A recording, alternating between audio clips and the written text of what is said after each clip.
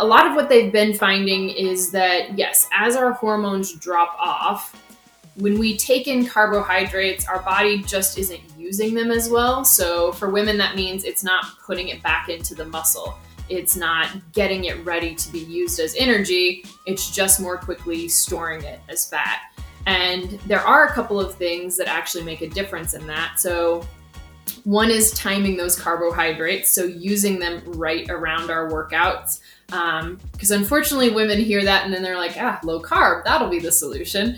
But we know if we go low carb, we actually just ruin all of the training. So instead, it's fueling before, it's during, it's that 30-minute window after. And that's when the body is really primed to turn all of those carbs into energy. Welcome to the Training Peaks Coachcast. I'm your host, Dirk Friel. In each episode, we'll sit down with industry experts to discuss coaching methodologies, the latest research, and leading tools for endurance training. Visit trainingpeaks.com for more training and coaching resources. My guest today is Amanda Brooks, who is the author of the Run to the Finish book and popular blog of the same name. She has written thousands of articles, all of which are free and available on her blog. Amanda has made a name for herself by being the go-to coach for the middle-of-the-pack runner that is trying to do their best, stay injury-free, and train healthy while still living a balanced life. As a certified run coach and personal trainer, she has helped thousands of runners achieve their goals over the past decade. I hope you enjoyed today's episode and can learn a few tips that will help you run for a lifetime. Amanda Brooks, thanks for joining me today. I kind of think of you as the wiki of running. You have an amazing blog, Run to the Finish, blog and book, Run to the Finish, and you kind of are all things running. So thanks for joining me today on the Coachcast. Yeah, it's always a great opportunity when I get to chat running. Yeah, awesome. Me too. This is the best part of my job for sure. As I mentioned, you've got this amazing blog, all kinds of great tips there. Tell us more about how you got into creating the blog, when you started that, the book, getting into running, just more about your background. Yeah, I love that. I had a friend who once told me I was like a running dictionary, and Yeah. I'll take it. I love it. It means I've done my research. Yeah. So I started running in 2002, which is just really insane to say out loud. So at the time I was in college, I had some friends who were going to do a road trip to do the Rock and Roll Nashville Half Marathon, and I really wanted to go. It never crossed my mind that I could go and not run. So that got me started, and kind of immediately I fell in love with the fact that it was hard, but I was choosing to do it. So versus all the other things in life that either I had to do, someone was telling me to do, this was something I was choosing to do, and I could keep seeing little wins and progress. And so that's really kept me going for 20 plus years. Um, at the time, I was also a journalism major, got out of school, didn't do much with that. But around 2007, when blogs were really kind of first taking off, I thought, well, this is a place where I could write a little bit and talk about running. And of course, initially it was like our version of Twitter. It was, here's what I did today. Right. Yeah. So it evolved over time till about 2012, turned it into my full-time job. And I really then got serious about writing articles that I thought were useful to other people. And so a lot less about here's my training and a lot more about what's going to help you. And man, it's been a wild ride, but really fun. So how did that lead into coaching? So at that point, I had been doing the blog about 5 years, and I was actually running these free challenges where I would have 2,000 people sign up. No one charged for anything back then. Right, so right. I didn't even think about charging. And from that, there was so much connection. And then these people would start asking for coaching. And I really decided, okay, I need to get some certifications. I want to keep learning. And so I did a bunch for free.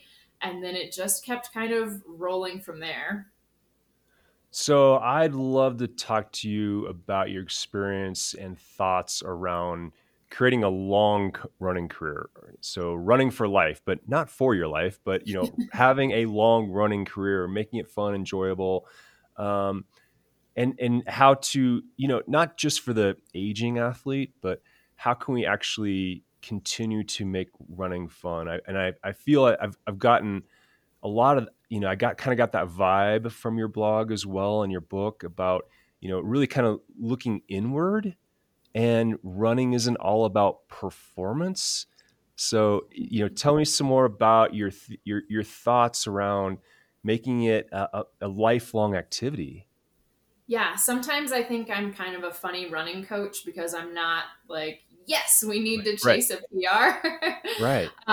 But that's been exciting because I have seen a lot more folks coming in the last few years that are like, I'm not really looking for a race. I just want to figure out how to do this consistently. And that's fun for me versus I have friends who've done one marathon and done. And Right. I think the difference tends to be when we do the one and done, it's often a really short, intense training period. And there's not really any thought about the after or the next. It's just, I've got to cross that one finish line and check it off. So instead, I'm often kind of looking at what is it that got you into running? Some folks will be like, no, I wanted to do that one marathon and that's really it. But for a Yeah. lot of folks, it was, well, gosh, I needed something to relieve stress. I wanted a reason to be outside. I wanted to hang out with some of my friends who enjoy it. And we tend to really lose that why as we start racing because it is really easy to use numbers as a gauge for whether our running is good or not. And that's great. It's exciting to celebrate a PR, but also constantly kind of coming back to that, oh, yeah, I really like to just run because then I'm more productive at work today. I'm more creative. It's the only time where I'm not looking at my phone. And I think those reasons are super helpful. So if we can find ways to kind of continually tap into that, it helps a lot. Yeah. I mean, I think I've heard you say no one cares what your pace is, only you care. No one else cares, what your pace is. And being a runner doesn't mean you have to do a marathon, right? Yeah. A small percentage of runners do marathons. You can be a runner without doing them. It's like triathlon now. You can be an absolute diehard triathlete and not do Ironman. Yeah, it's really interesting because once you get into kind of the running bubble, it feels like everyone is doing a marathon because all of a sudden you're hanging around a really select group of people who have already decided that they choose to run. And then you're going to notice even the outliers in that of the, what is it, 0.1% Yeah, of the entire world population has run a marathon. right. So it just starts to feel like everyone has done one. Yeah, and in terms of the aging side of things, we're kind of seeing this like kind of wave. It seems like there's a lot more aging runners, but that's because if you think about it, the when was the running craze? Like the mid '70s, Yeah. early '80s. Mhm. So those folks are hitting 70, and we're seeing a lot of growth. Actually, speaking of marathon, I saw the largest age group growth was like 90 plus in the last 5 years. It was like 32% or something like that. But we're seeing these folks that are actually setting new times, setting amazing new records as they age, and it's giving us younger folks, someone to really look up to and learn from. Are you seeing that in your own business, kind of like older athletes coming to you looking for help? Yeah, I would say now 50% of who we're coaching are over 50. Oh, wow. And yeah, and there's quite a few even that are in their 60s and 70s. And it's a Yeah. variety. Some of them are like, man, I've got time now because I'm retired and I want to do Right. this. Some of them are, I've been doing this a while, but I still feel like I have some potential. And both are really exciting just to see that we've stopped sort of saying, oh, I'm too old to do this. Yeah. Yeah. I have to throw this out. My mom, 77 years old, just won her age group in a half marathon in Sedona, Arizona last week. That is so exciting. Yeah, yeah. So she's definitely, and for her, it's teaming, it's doing it with a friend. That's really motivating, getting out the door together. They set this goal of the half marathon, really not a time goal, but get to the finish. And lo and behold, they won the age group. Not too many folks in the age group, but that's definitely changing. So Yeah. I'm definitely proud of her for doing that. Um, so how about tips around consistency? Yeah, I'm a big, big believer in habits. Yeah. Just think habits kind of make your day go round, whether you realize they're happening or not. So, for a lot of folks, when they come to us and they say, "Hey, I'm just trying to like get consistent and get back into this," it's for me looking at, okay, in your day, is there a time you can pick to show up consistently? And I don't want you to run 7 days a week, but 7 days a week at that time, I want you to show up. So you get on your foam roller, or you stretch, or that's when you go for a walk, or it is the day you go for a run or strength train. And it just starts to become very routine that, like, this is just what I do. And then you don't have to think about it. You don't have to debate with yourself if you have time or not. It's just what you do. And I think the second piece of that is making it small. So 10 minutes. Cool. If you don't feel like doing anything else after 10 minutes, you're done. Stop. But Yeah. you've kept the habit alive so that tomorrow you'll get up and show up again.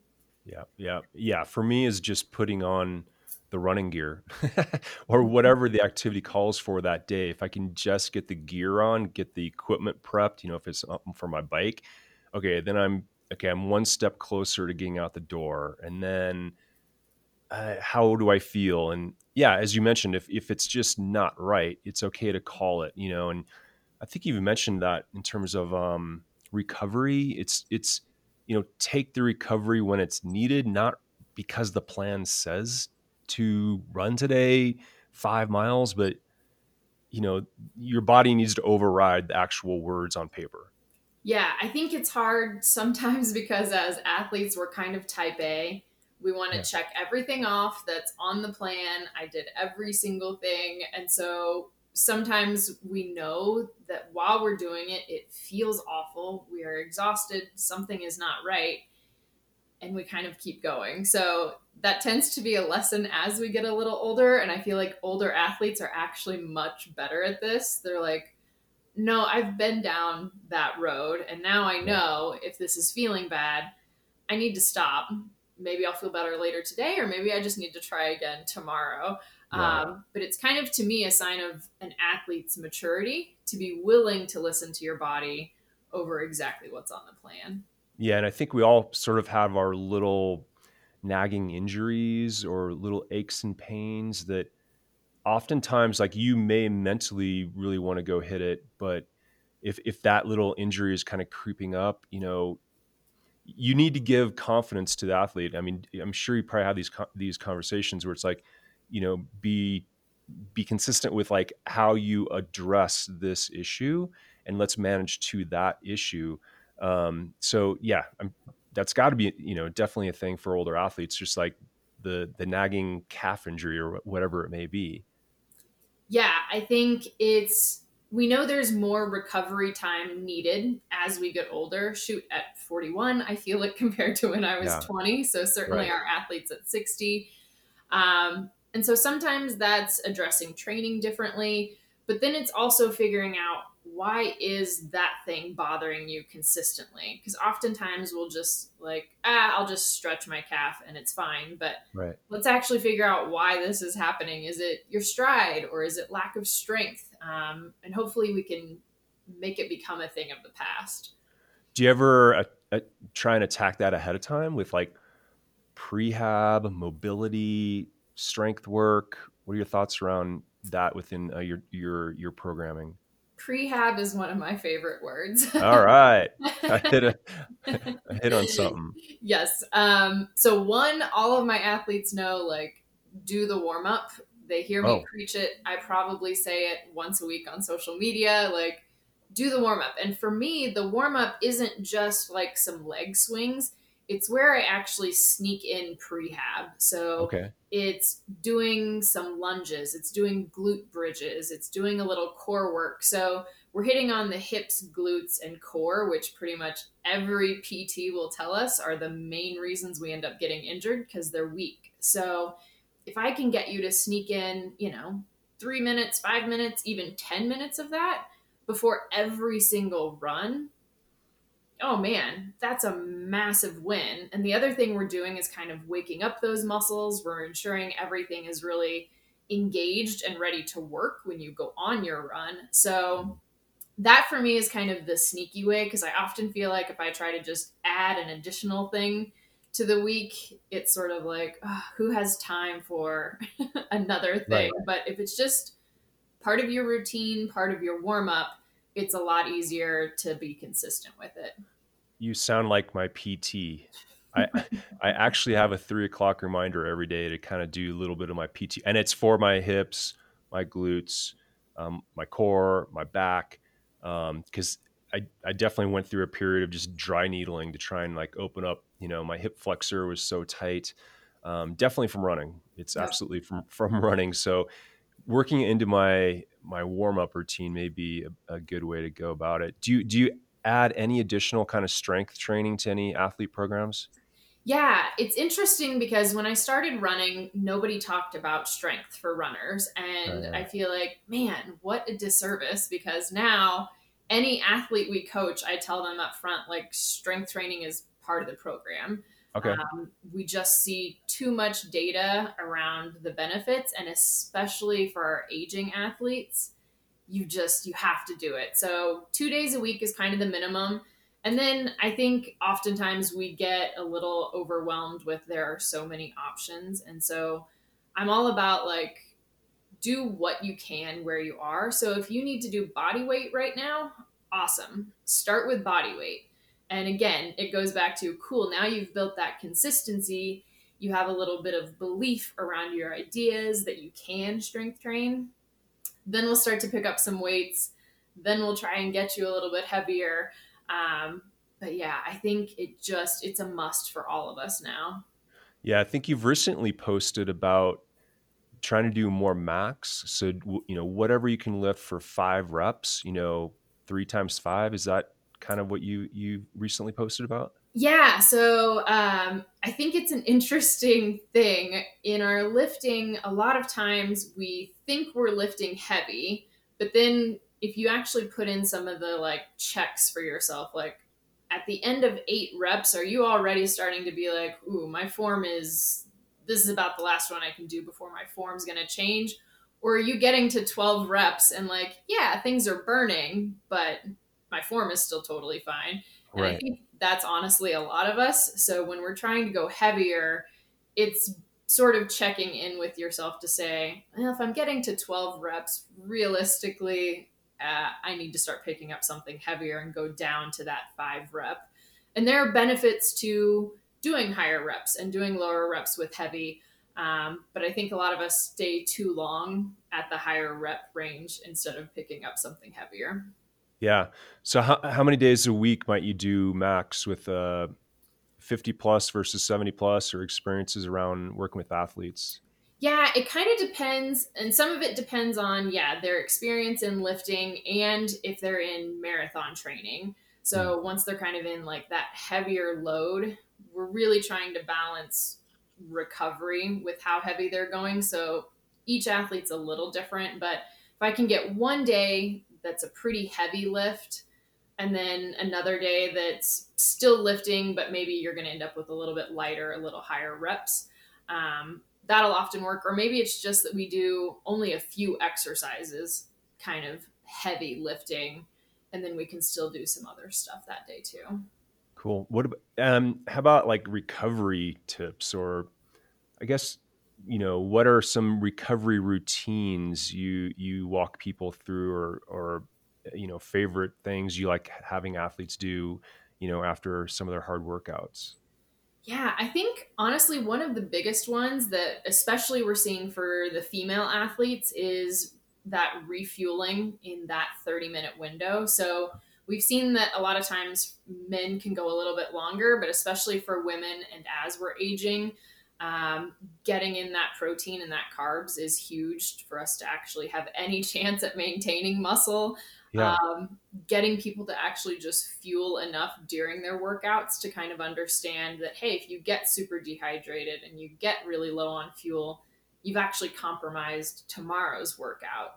Right. And that's a mental shift for a lot of people because we feel like, oh, I'm just taking this in because of this specific run and I feel fine, so I don't need it.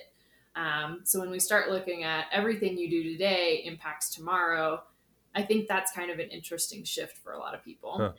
How about any interesting foods, or what are you trying to target within that 30-minute window for, carb versus protein? Yeah, so I think 2 to 1 is generally the ratio that most of my very good RD friends kind of go after. I tend to be a fan of Core Power because I am lazy and it's something I can like have in the car so that if I am finishing a trail run, I start chugging some protein right away. I'm hydrating, and then I can eat some carbs with that. But because I feel like that's another issue for a lot of people is they're not hungry, and Right. we see that even more as we age, our hunger signals are off. And so then we choose not to eat, but that's really when your body and your muscles are primed to take in food. So liquid often works really well. Yeah, I'm definitely thirsty after workout. So if I can get that into the bottle, that's 2 for 1 for sure. Mhm. How about any advice for the nutrition on the run? I'd say probably most runners don't take anything in on 90 or 100% of their runs. So how do you introduce that, and what might you introduce? Yeah, interestingly, I mean, I was very much that runner. Living in Miami was probably something that helped me. I finally realized, like, I have to carry hydration. And I Yeah. see this so often. Everyone refuses to carry hydration. So just starting with, like, hey, I just want you to carry something and I want you to take a sip every time your watch buzzes for a mile. And so again, we're starting to build that consistency. If it's a longer run, then I'm going to say, can you put some gnarly or some tailwind, something in there so you are getting some calories? And then I start trying to like introduce the easiest foods for them. So a lot of times that might be applesauce pouches. Hmm. If I go straight to gels, hardly anyone in the universe takes their first gel and thinks that was awesome. Right. So we start with like some easy foods. And again, having chatted with so many registered dietitians, I love their sort of example that because while you're running, digestion is shut down, as you start introducing these foods, it actually tells your body to then start digesting food again. So it will get easier over time. So then when you're ready for gels, because runs are really long and you need more carbs, your body's actually ready for it and you won't have that, oh, that made me feel so bad kind of response. Yeah.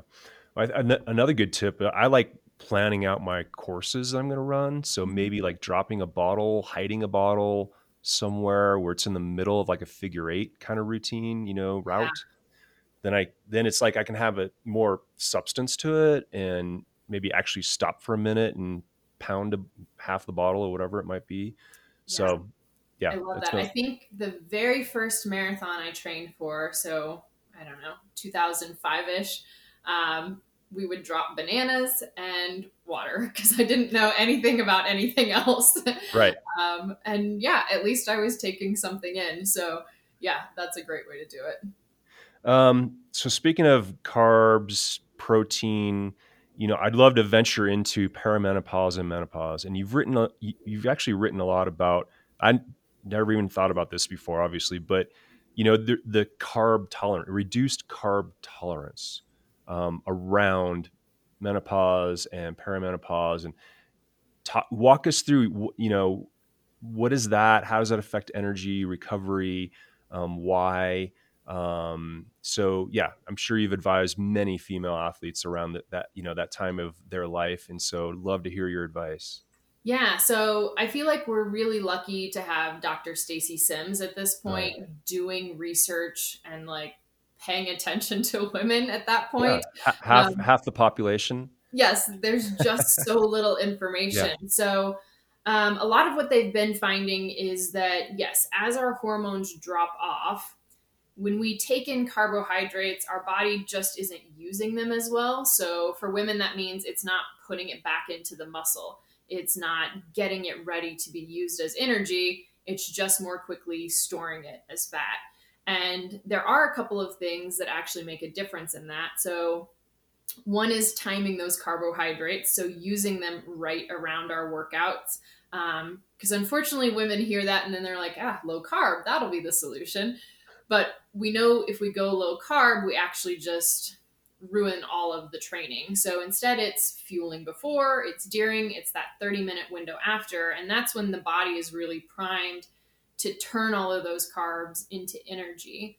The other things that we've seen really help is doing the heavy lifting. So that also tells the muscles, yep, I want to take in more carbs and use them.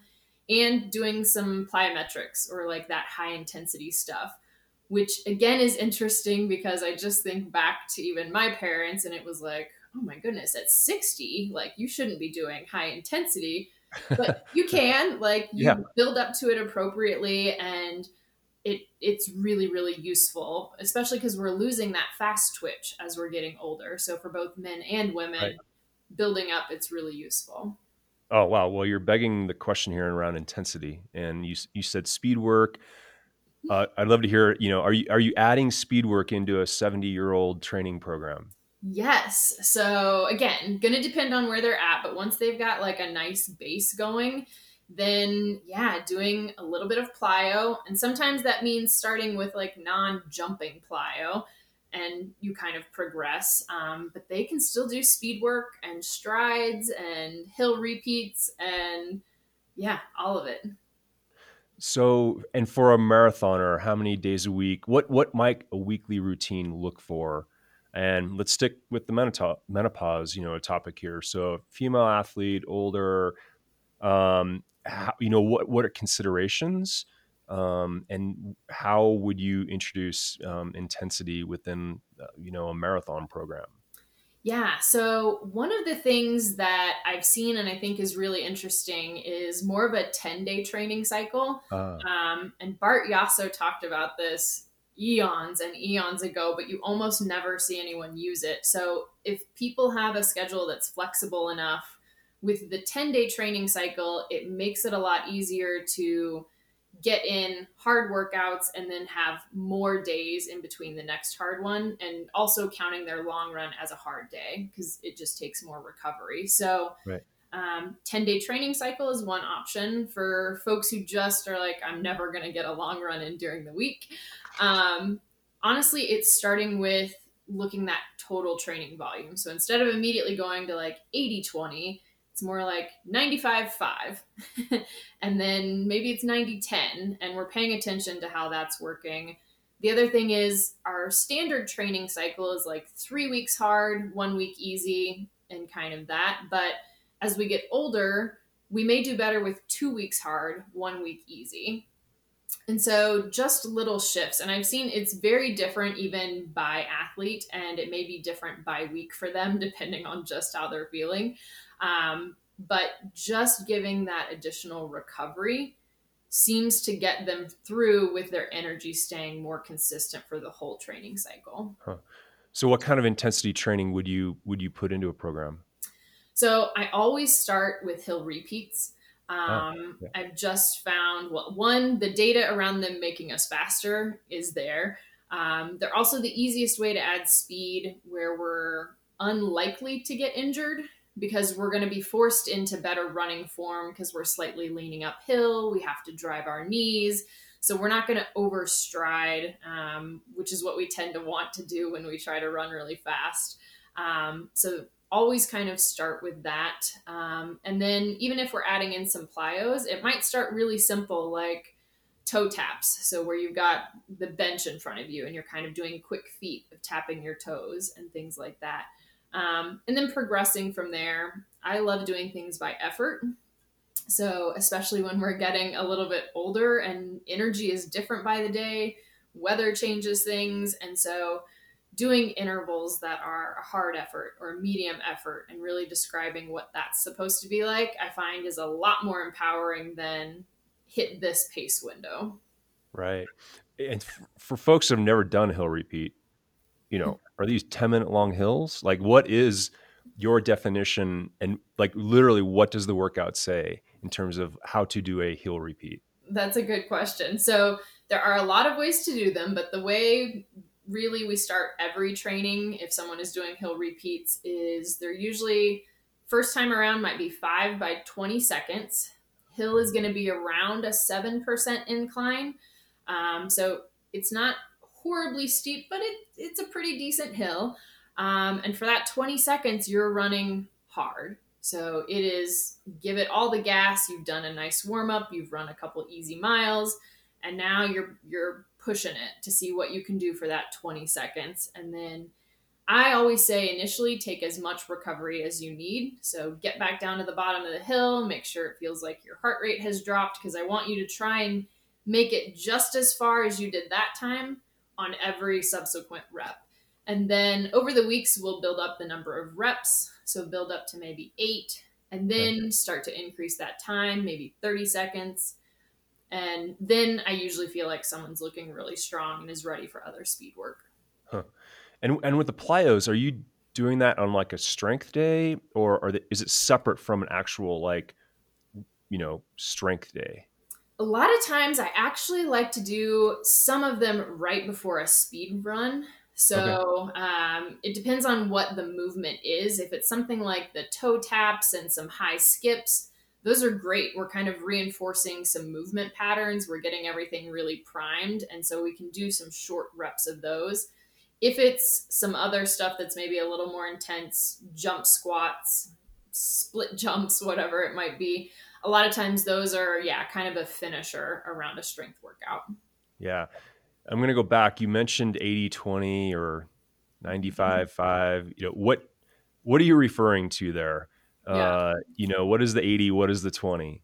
Yep. So for endurance runners, ideally, we want to make sure at least 80% of the total training volume for a given week is easy. So that leaves about 20% as the hard. And what I've seen people do is just look at that as specifically their running. But when you're also doing heavy strength training and adding in some of this plyo, it really is your total volume for the week. So if when you're strength training, your heart rate is really getting up there, that's going to end up in your 20%, not your 80% easy. And that's hugely important and often gets kind of skipped over.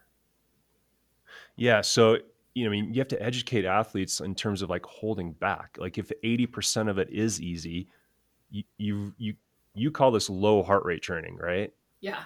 So how would you define that and train athletes to stick to that? So I definitely do not make all of our athletes use low heart rate. Hmm. It worked really well for me. I was someone who had hormonal issues starting back in like 2012. So I've seen it work really well for a lot of our peri and menopausal athletes. Okay. Um, the entire idea of getting someone to run easy is a process of convincing them that slowing down actually has a lot of benefits.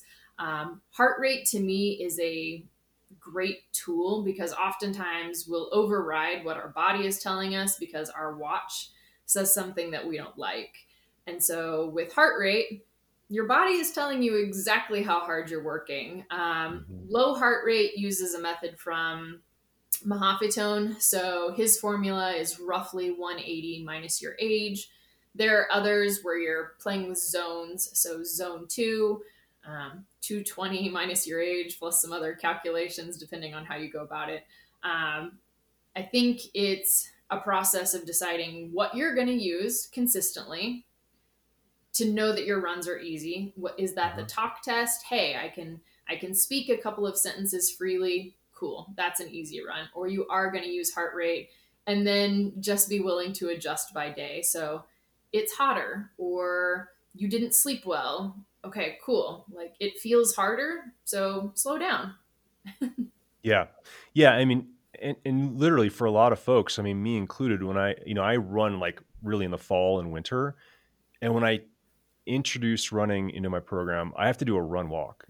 I mean, and I have to say that, it can be embarrassing, right? But I'm like, it's okay. I'm going to do 5-minute jog, 1-minute walk, 20 minutes of that. And the heart rate will tell you, if my heart rate's getting over 140, like that's getting into a harder zone. So need to hold back. It's hard to do for a lot of folks. And like power hiking too. I'm like, just going out and doing a power hike can be great for building fitness. And you're not running, but you're building a lot of great fitness around that. 100%. And I think, as we're aging too, it doesn't have to be just running to get you fitter for running. It can be cross training in other ways and feeling okay with that. I think it's been interesting to see too, sort of we think, well, I'm a runner. And so if I like these other things and want to do them, that's a problem. It means I'm less of a runner, but it's not. Yeah. You'll still be a great runner because of those other things. Yeah. No, and if you can break it apart, if you're working the plyos and strength and some hill repeats, you're working on like the biomechanical side of running and taking that pounding, but then separating out the aerobic side and building that aerobic conditioning, which may not be all running. Eventually, you build enough of both, you can combine them, and you can maintain the run for the whole marathon. But that's not the goal on day one, right? So it's the progression. And what's great is that you can be a coach and it's not per se like performance focused. It's building it day by day, building up the confidence in the athlete and seeing the progression that's not really based on pace per se, but it's just we're making these milestones along the way. Um, do you ever have athletes do group runs, and what are your thoughts around finding groups or running with groups? How often? The good and bad and ugly of group runs. Yeah, it's interesting because a lot of runners prefer to run by themselves, but I also think that's a lot of fear. Sometimes it's fear that I'm going to be too slow for the group. And so people just won't actually go and make that connection. Um, I enjoy both. I probably spend the majority of my time running solo because I am too lazy to go to runs in the evening, which Yeah. is when most group runs are. But the benefits are there. So, especially if you're trying to do speed work, oh Mm. my gosh, when you're hitting, 400-meter repeats, but you're on a track surrounded by other people, it doesn't really matter what pace they're running. It just gets you to push harder. It's why you push harder on race day. So, if speed is a goal, the group is super helpful. If consistency, because you don't like running in the winter, is a goal, again, the group is super helpful because now there are people that you want to go see, you've become friends with. And so you're more likely to just show up, even if it's 2 days a week. Two is better than zero. So the downside to groups is running too hard on your easy days. Right. So I do see that a lot. And even with the athletes we coach, when they say, like, I know I probably go too hard when I do this group, but it makes me so happy, then I kind of start looking at it as, okay, how can we work this in somehow? Like, Mm-hmm. can we turn this into a tempo run? So can you actually make them run just slightly faster? Right. Or can you ask them to slow down, like, or whatever it might be? But how can we keep this thing that brings you joy, but actually make it work? Yeah. I have someone I train with, and we've gotten in the routine where it's like, okay, today is our, moderate, easy day, zone 2, right? And so we just randomly will call out our heart rate, and I'll be like 138. And so he'll have to respond and say 142. And if either of us are above our heart rate governor, then we got to like back it down, so we're That's good. accountable to each other, very geeky. But we definitely want to stick with that. And literally, like, we would just start racing each other if we weren't accountable to that routine that we found. So that's one tip I have. Um, any other secrets to a long longevity in terms of a running career we may have missed, or how would you wrap up, the secrets of being a runner for a long, many decades?